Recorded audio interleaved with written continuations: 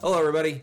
Thank you for joining me for another CyberSmart podcast. My name is Andrew Walker. I'm a member of the Cybersecurity Products and Services team here at Novant Health. Today, I want to talk to you about data breaches. You've probably seen or heard about data breaches on the news. A data breach is when someone is able to steal information on the internet that doesn't belong to them. We typically see companies or governments have been breached in the news, and those typically, of course, end up impacting you and I. Here in the United States, if you are impacted by a data breach, you are legally required to be informed by the entity that lost your information that had happened. So you should be aware of this if it's happening to you, but that doesn't mean that you know what you need to do. So today we're going to talk about the steps you can take if you're part of a data breach, as well as some proactive steps to take even before your data is breached to protect yourself.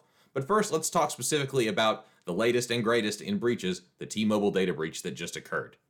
So in January, T-Mobile revealed that they were impacted by a large data breach. They are saying that between 30 and 40 million people's information were impacted by this breach. Not to get too deep into the technical information, but basically what happened is a bad actor was able to access a database that was filled with certain customer information, and they were able to connect to that database and take all of that information out of it. And T-Mobile is notifying anyone who was affected by this. So if you are a T-Mobile customer, be on the lookout for communication from them if you have not already received it. The good news is T-Mobile did reveal that this database did not house any sort of financial information. So no credit card numbers, no social security numbers, none of those kind of things. So at the very least, you are protected in that way in this breach. What was involved, though, are names, addresses, emails, phone numbers, date of birth, and your T-Mobile account information, including account numbers and the types of services that you have with T-Mobile.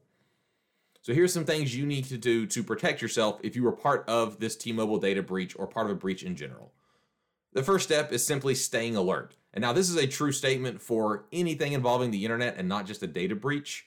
The internet is unfortunately a ripe ground for bad actors to try to deceive and do just some dishonest sort of things to try to get information, money, whatever they can from innocent users.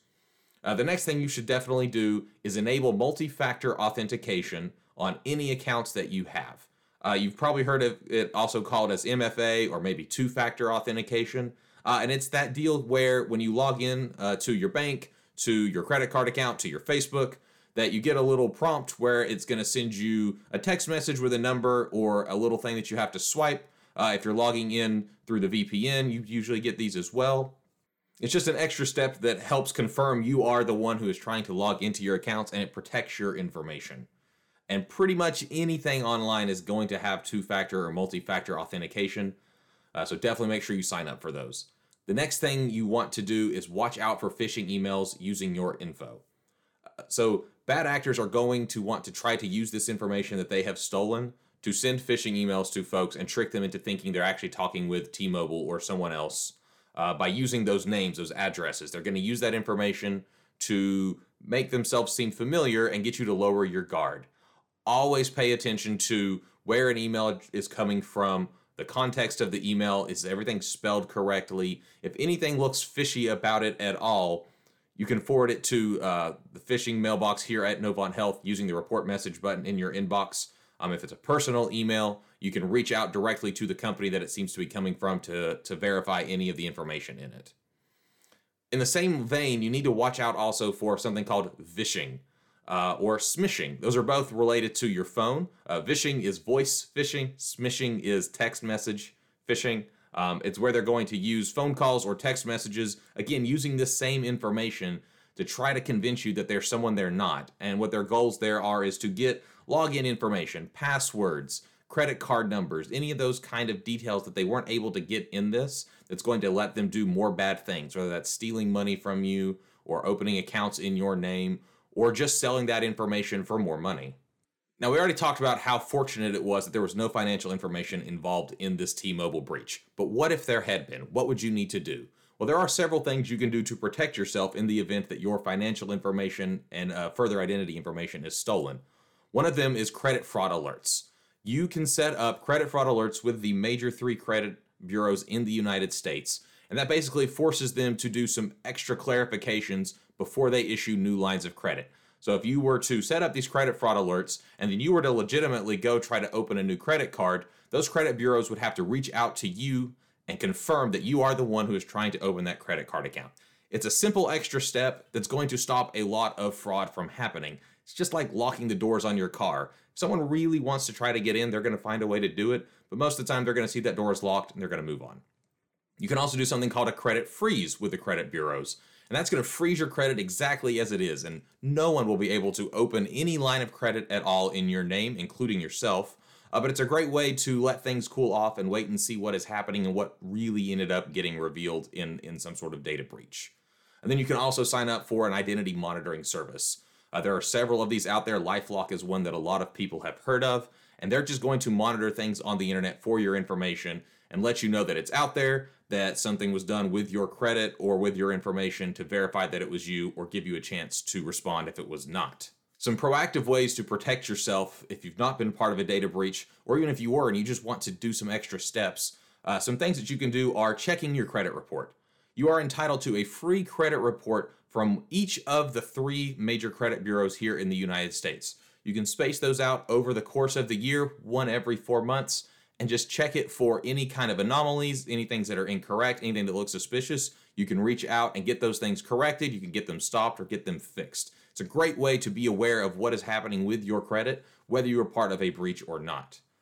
You should set up financial account alerts with your banking and credit cards. What this is are alerts to let you know about weird or strange transactions. Now, most banks and credit cards will already give you a call if they see something that looks a little odd to them, but you can make that even more granular. If you never use your card in the middle of the night, you can set up alerts to automatically let you know that your card was used in the middle of the night. You can have it set up if they're used in any strange locations, any amounts over a certain amount. Maybe you never spend more than $50 at a time, so you set it up for anything over $100. That way you know if someone's trying to spend a bunch of your money at once before they get caught. You can go to haveibeenpwned.com to find out what sort of information about you was or has been breached in the past. So Have I Been Pwned is a website that collects data from all of these different breaches for folks like us to be able to check ourselves. You can put in an email address, you can put in a password, and it will tell you if that password value or if that email address was part of a breach. It'll tell you what breach it was a part of, what other information was in that breach, and it's a great way to know if something you're using has already been compromised that you need to go in and change. And then there's a couple options with those that are also some extra proactive steps. If it's an account that you don't use anymore that's been breached, just delete it. And even if it's not been breached and there's accounts you have that you don't use anymore on different websites, delete them. There's no sense in having that information out there to potentially be stolen if it's not giving you any value anymore. Most websites have something under settings or help to delete, and if not, you should be able to reach out to the website or the service to figure out how to delete your account. The other thing you should definitely look into doing is switching to a password manager. A password manager is going to let you use a unique password at each and every site that you use while making it less work for you overall.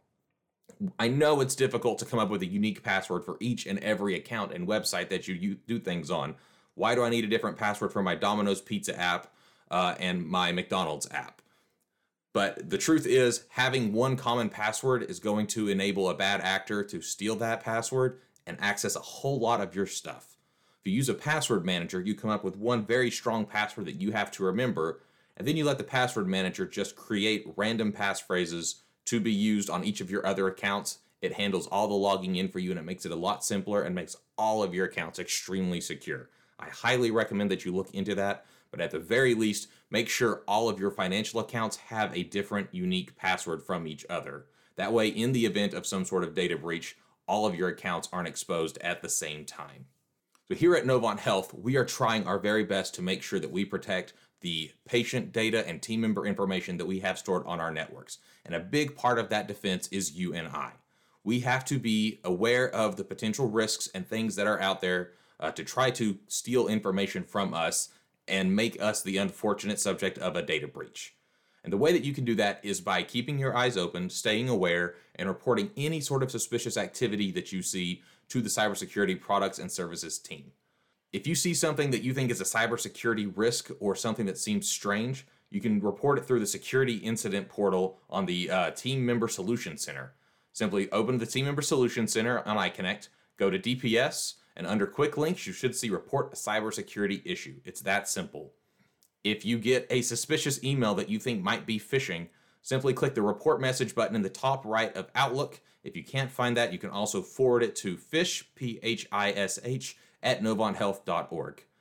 You can also go to CyberSmart for additional resources on what to do if you see something that seems suspicious, if you just want more information about cybersecurity and doing things that are cyber smart, or if you just have other questions that you want answered. Data breaches are an unfortunate part of the world that we live in now, with everything connected by the internet and everything being digital. It's up to us to stay aware and do the things that we can do to protect ourselves, as well as protecting our team members and our patients' information.